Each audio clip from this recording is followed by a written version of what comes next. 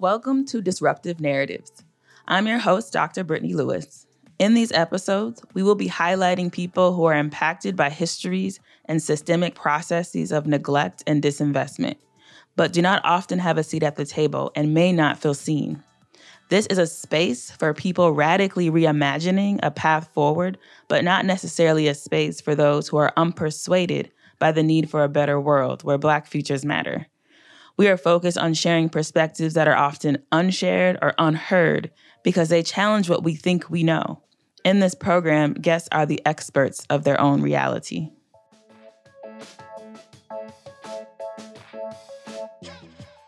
Genesia Williams is the owner of Genesia Doing Things, a design and strategy firm focused on solutions for nonprofits, small businesses, artists, and individuals. Genesia's approach reflects the resilience she learned from her community. Genesia is from the South Side of Chicago, fourth generation and a grandchild of the Great Migration. Firmly rooted in the history, culture, and Black-centered identity given to her from her hometown, Genesia carries this perspective forward in her work in the Twin Cities with small businesses, artists, and individuals committed to creating change. I'm super excited because I also have the honor of being in space with you in the Black Community Trust Fund Project. And for folks that are unaware, the Black Community Trust Fund Project came about after Nexus Community Partners sought to be a steward organization for what is now called the Open Road Fund to provide a return on the investment Black folks have long made to the United States and to challenge the system of rules that robs Black people and communities of the wealth they create, from slavery and Jim Crow to redlining and police brutality. Nexus will provide this return on investment through the redistribution of the $50 million Open Road Fund directly to Black folks who identify as descendants of formerly enslaved African people, including individuals who experience or are descendants of Black families who experience redlining, Jim Crow, etc. This will happen over 8 years, with roughly 100 families receiving the award each year. And the primary goal of the Open Road Fund is to enable Black individuals, families, and communities across North Dakota, South Dakota, and Minnesota to build long-lasting intergenerational wealth. What's the connection between, for you, who you believe the fund is for, and different points in your life where you would have needed this fund? And you might need it right now. So, just let me put that back. Let me rephrase that. Yeah. Because I think there's also this illusion that because you're an entrepreneur that maybe you do or don't need it. So I want you to name that. Okay. Happily name and dispel that. So who needs it? Who needs the fund? I need it still. Because I work every day, and these bills still are coming. That's interesting because, yes, I am in a season of getting money. I don't have money. Ooh, say more. I still consider myself working class, and I can tell you my tax bracket has changed. There's a lot of zeros in my, what I am sending to H&R Block, so they can tell me how much I owe the IRS, right? or whatever, right? But this is such a new thing. It's such an unprecedented thing in my life.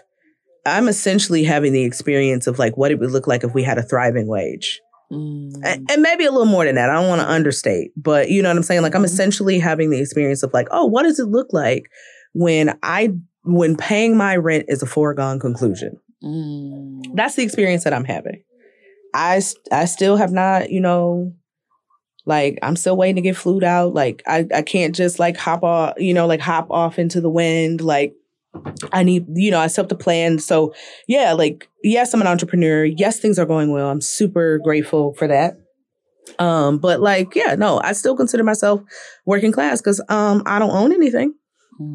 Like many of us, I have student debt, which, is its own problem. But, so it's I haven't gotten there yet.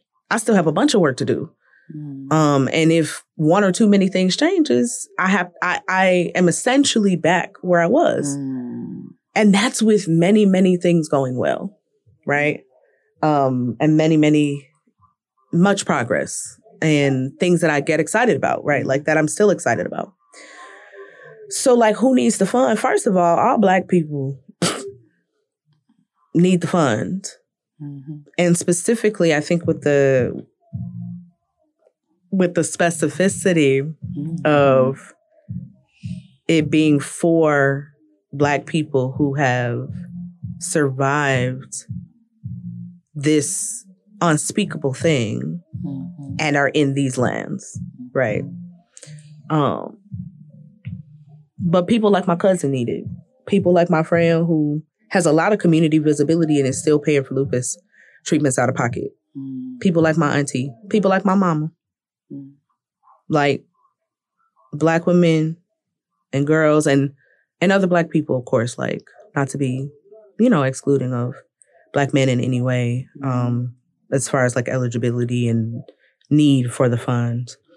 But what I know and what I see around the ways that Black women consistently show up and the ways that support is not readily available for us. And if it is available, it's not adequate, right? Like you can get help from the state, but it's never enough, right? Like people talk about that. Oh, well, they can just, okay. But it's not enough. Not enough. And it never has been. So we need direct support. And this is something that offers that and is attempting to offer it with relatively open hands. In your experience in the workforce and leading in community, what is the resistance to giving direct support? Yeah, the first thing that usually comes up is, as I just heard it put recently, people's bad habits. We still exist very much in a culture and society and in a class conversation that holds the people experiencing poverty or beset by poverty as being responsible for the circumstances of their lives. When we know poverty is a systemic problem, we know poverty is a policy problem. Like we know that. And yet there's this moralizing around how people use their resources. And it's a moralizing that comes from the people who stole the resources in the first place. So that is the first thing that comes up. Well, what are they going to do with it? I had this experience, and I'm going to say this just to illustrate this point, not to to illustrate this point. And normally I would not say this kind of thing, but I ran into this person at the gas station, and clearly that person was going through something that day. And they, from what my experience tells me, needed some help. They needed something. They were probably unhoused or in between places or this or that, right? Like I can see this based on what I know about the world, right? What I've experienced, and even being unhoused myself, right? Like at times. So I happened to be at the gas station. They happened to be at the gas station. I went into the gas station. I said, hey, can I ask you a question? Do you need anything? And at first they were like, who are you? And I was like, do you need anything? What do you mean? Like, do I need like what? And I was like, would you like anything out of the gas station? Like, is there anything that I could do? I was coming in to get my gas. But I saw you and I just wanted to check. And they were like, well, actually I really could just use like some cash so I could get some real food, not this food that's in here. So what did I do? I gave them cash. Like ATM was right there. The universe had decided. We were having this conversation. It's an ATM right there. And I started to pull out, a 20 for me and a 20 for them. And I was like, because I can just go use my card outside. Let me just go ahead and give them this cash. Spirit said to do it. I'm going to do it. And honestly, if the $40 goes to the thing that's maybe not the healthiest overall, but gets them through this moment, that's not my business or my place to say or to dictate. And I don't care, right? It's also, similarly, it's like in understanding reproductive justice, right? I've always been it's not my story to tell why I'm pro-choice, but I can tell you I remember a story when I was young. And it was told to me about why a person chose to end a pregnancy. And it made sense to me, even being really young. And so despite a lot of other conditioning, I've always been pretty neutral about the subject. Right? I'm like, people got to do what they got to do, right? Mm-hmm.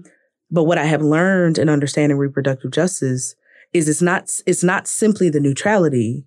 It is also being clearly in support of that helps move us toward justice, right? Mm-hmm. Like, okay, you get it for whatever reason. If that's what you need to do, let's do it. And learning how to be pro, or in understanding sex work or understanding, right? Learning how to not just be like, they're going to use it on what they need. They're just doing and just saying like, it's valid. It's, these experiences are valid and it's not ours to say what's valid in a person's life or not. And so returning to the question of direct support and why people struggle with that. Well, what are they going to do with it? They're going to do whatever they need to do. And it's not your place to say what that looks like. That part. And what we know and what research has shown us is that people are going to do all the good things that people think that they won't do. Mm-hmm. But that it also doesn't matter if they don't do it perfectly. They need the support regardless. And people really struggle with that. It's also like the whole thing where like, it's some people that like, they're used to eating every day, so they never think about it. And when you sit in conversations with people like that, and that's not your experience, and they're like, well, what should we do? And that's why I became the Give a Money girl, right? Like in that, in that one setting. When you've experienced instability, whether it's in housing or access to resources, what did you need the most? If someone would have came up to you like you did at that gas station, what would you have said you needed? It's different in different times, but I think that without being too abstract, I think regular support that you can count on and expect. A lot of times there are resources, you get the one-time help. You get the help annually. You get the help, but then you can't get the help again for 3 or 4 years. But the consistency tends to make the difference over time. The consistency tends to help you not slip through the cracks just for an easy image, right? Like, so I would say it has, what specifically has been needed has varied in the situation. Sometimes it is housing, right? Sometimes it is cash. Sometimes it's gas. Many times it's food. And the consistency of support, the ability to depend on some resource is the thing that makes the difference. A debate that has been had in the Black Community Trust Fund space is about the difference between funding a crisis versus helping folks build steps to our kind of grandiose notion of where Black wealth needs to take us. This is Disruptive Narratives. I'm your host, Dr. Brittany Lewis. Disruptive Narratives is a co-production of Camo J and Amperth, diverse radio for Minnesota's communities, with support from the Minnesota Arts and Cultural Heritage Fund. How would you describe who the fund literally is for, what it can resource, or what you hope it will be able to resource? So folks are going to have, their attitudes related to their experiences. And even some folks who are, who have experienced not eating every day, but they eat now, are also some of those people that will be like, and I will say, to that. Like, maybe don't be a bootlicker. Like, don't do it. Like, have a little class solidarity. Like, a little awareness. I'm joking. A little bit. But I always want us to have, awareness, right? And we're all navigating this and learning different things. But I would say paying rent is absolutely it. Like, I don't know how, like, there's no way for me to skirt around, like, how important that kind of support is and will be. Mm-hmm. But I think the main thing, and this goes back to the statement, and this goes back to the intent, and this goes back to the systems that we're working to dismantle, is about people being able to decide what is important to them in proportion and in response to their life. Mm-hmm. And that's really the point at the end of the day. And the more that we can grasp that people's agency, people's ability to choose for themselves is more important than what we think they should be doing. The more that we can embrace that, the more successful this fight for liberation will be. I agree. Right. So that at the end of the day is the point. And if people can get that one salient point and hold that, then they can endeavor to mind their own business, right? Like, we have to do that. We have to give each other that space. We can't also be policing what happens in other people's lives because we took a class and we know, I don't know, something about credit cards or whatever. I was going to name one, but I'm not going to do that. So this kind of what comes up for me hearing you reiterate what the real point is and how hard that will be for some folks to navigate. I'm thinking about a brief debate that we had in space around the word excellence and Black excellence. I would love to talk about this debate because the debate happened in the council space, and we also had the Black staff at Research in Action got together separately to have this conversation. And I also learned there's a huge generational, absolutely, different understanding of this phrase. I was actually shocked to hear most of my staff say a very different understanding of this phrase. Yeah. So I guess I want to have you give us a context. What is the debate? How did we resolve it? Yeah. Because I think in this idea around what the point is, right? This wording or this phrasing is kind of interlaced into that. Yeah. So it was interesting because I had not considered the generational lines, like the way that the conversation happened around the generational lines. So we did have Black excellence as a part of the definition, and the phrase Black excellence, and specifically the use of excellence, was a sticking point for some folks and not others. That's the shortest way to describe, the context or the framework of the debate. And we did find, that the younger folks were like, it's giving respectability politics. Very much so. No, thank you. And the folks who were in other generations were like, but like, that was really helpful and meaningful for us when we were growing up. So we actually don't have to get rid of it. I think I don't remember the exact resolution. I want to say I think we decided to keep it to honor the depth of the term and how layered it is and how this is meant to be intergenerational and multi-generational work and to benefit people along those lines. And so in hearing from and listening to our elders and our folks on the other generational line, I'm in an in-between, I think, generation. right? Where it could go either way for me. Because like when the younger folks said it, I was like, oh yeah, it's giving.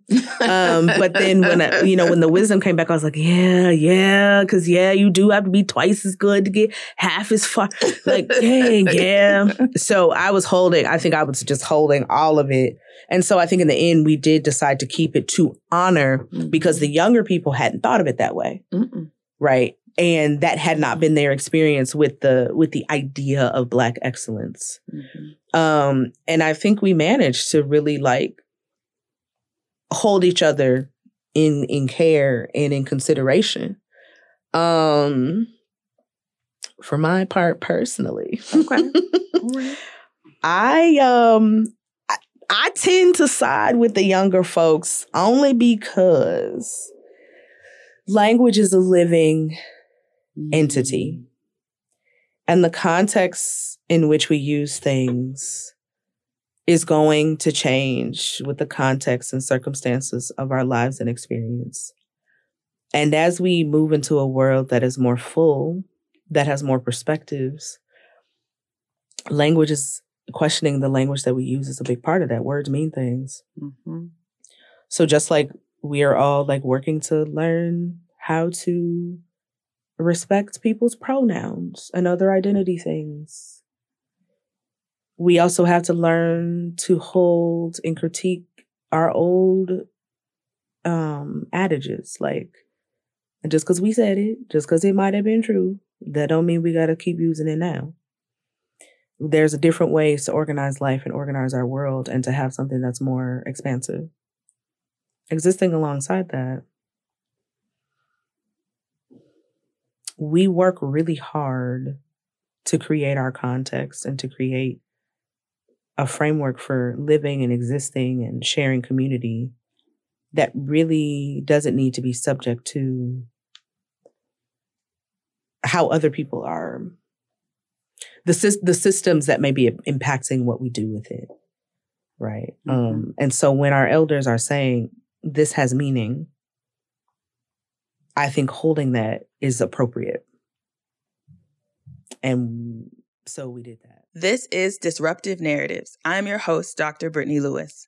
Disruptive Narratives is a co-production of Camo J and Amperth, diverse radio for Minnesota's communities, with support from the Minnesota Arts and Cultural Heritage Fund. I think I said in the conversation that what our elders were saying made sense to me because of the way that I hold the term hustle. Right? We have all this like, we need to rest. And like, that's scholarship and thought that's coming from Black women, that's coming from Black queer folks, that's coming from people that are on the margins saying like, we got to rest, right? And now the other cultures are like, hey, everyone, we're going to rest, right? And so we're not going to do hustle culture anymore. And it's like, yeah, y'all created it. So like, y'all can't just come and tell us we can't do it. But I also, like, while I am learning to prioritize rest and to hold that as resistance, right, in the way that many of our voices are saying, voices from communities that I'm in are saying, I also am not going to allow people to push back against the word that has described the ingenuity of the people that I come from. Because that's why I started doing what I do. It is off the strength of those people. If we don't have it, we make it. That's where I come from. Right. So you do have to hold those things, in tension with each other. And language has to be agile. Right. Yes. So for some of us, when we talk about Black excellence, we are going to talk about it and hold critique. But we can also hold the knowledge and things from the standpoint of the experience of those who came before us. And the last thing I'll say about that is context is important. Historical context is important. When a lot of our elders were coming in, the idea of us being excellent was as unheard of as the conversation around direct support or universal basic income or things like that. Like people were just like, what do you mean Black people can be excellent? And it's like, we already knew. So to brand that, to do some community branding and say, nope, this is what we present. This is what we have. This is what we do. This is what we aspire to. because we know what we're capable of bringing. And the ways that that's been co-opted and used for respectability politics, those are two different things. Like that part. Right? The origin or the genesis of it in a place where Black people's humanity was consistently on, like, people consistently denying us our humanity. Mm-hmm. Right? Like to say, hey, nope, not only are we human, but we're also excellent. Mm-hmm. I was talking with my previous boss, and I was trained by OG Black ladies in the admin and operations arts. Okay. Okay. And so that is to say, I was trained by those women. That's the way that I was trained. So when I went to go establish processes in this office, I was building on some work by another woman of color. And then I took it and did what I do with it. Mm-hmm. And everyone, oh my God, Genesia, you are so wonderful. Oh my God, like, what would we do if we didn't have a Genesia? And I was like, yep, what I need you to understand is I come from an entire community where this is the norm. Y'all just aren't used to seeing more than one of us at a time. So please be aware of that when you want to do additional hiring. Like, just go ahead and be aware of that. So anyways, that's what I got. That's what I got. Okay. All right. So in real time, yes, you were right to say the group agreed to add excellence back in. Yes. We have done it. And I'm going to read to you the one part where it is now back in the definition. And I want your reaction to it. Okay. Awesome. Black wealth is, but is not limited to, healing from over centuries of labor and livelihood stolen from us on this stolen land. Black wealth is owning what we produce. Black wealth is building and inventing for our families and community. Black wealth is a creative and sovereign practice of restoration that affirms the excellence that has always been in us. People are having to build structures that they're being shut out of, and are building them better than what they're being shut out of. Like, you get, like, I hear you. And so that knowledge is there. That wisdom is there. And so I respect that we put back the term, and I appreciate the way we put it, because again, it gives an agility to it. Mm-hmm. It gives an agility to the phrase that, allows us to grow and to hold each other without throwing respectability politics, without throwing these other structural things. It allows us to hold each other in the complexity and nuances of our lives. To hear our full conversation, visit camojfm.com.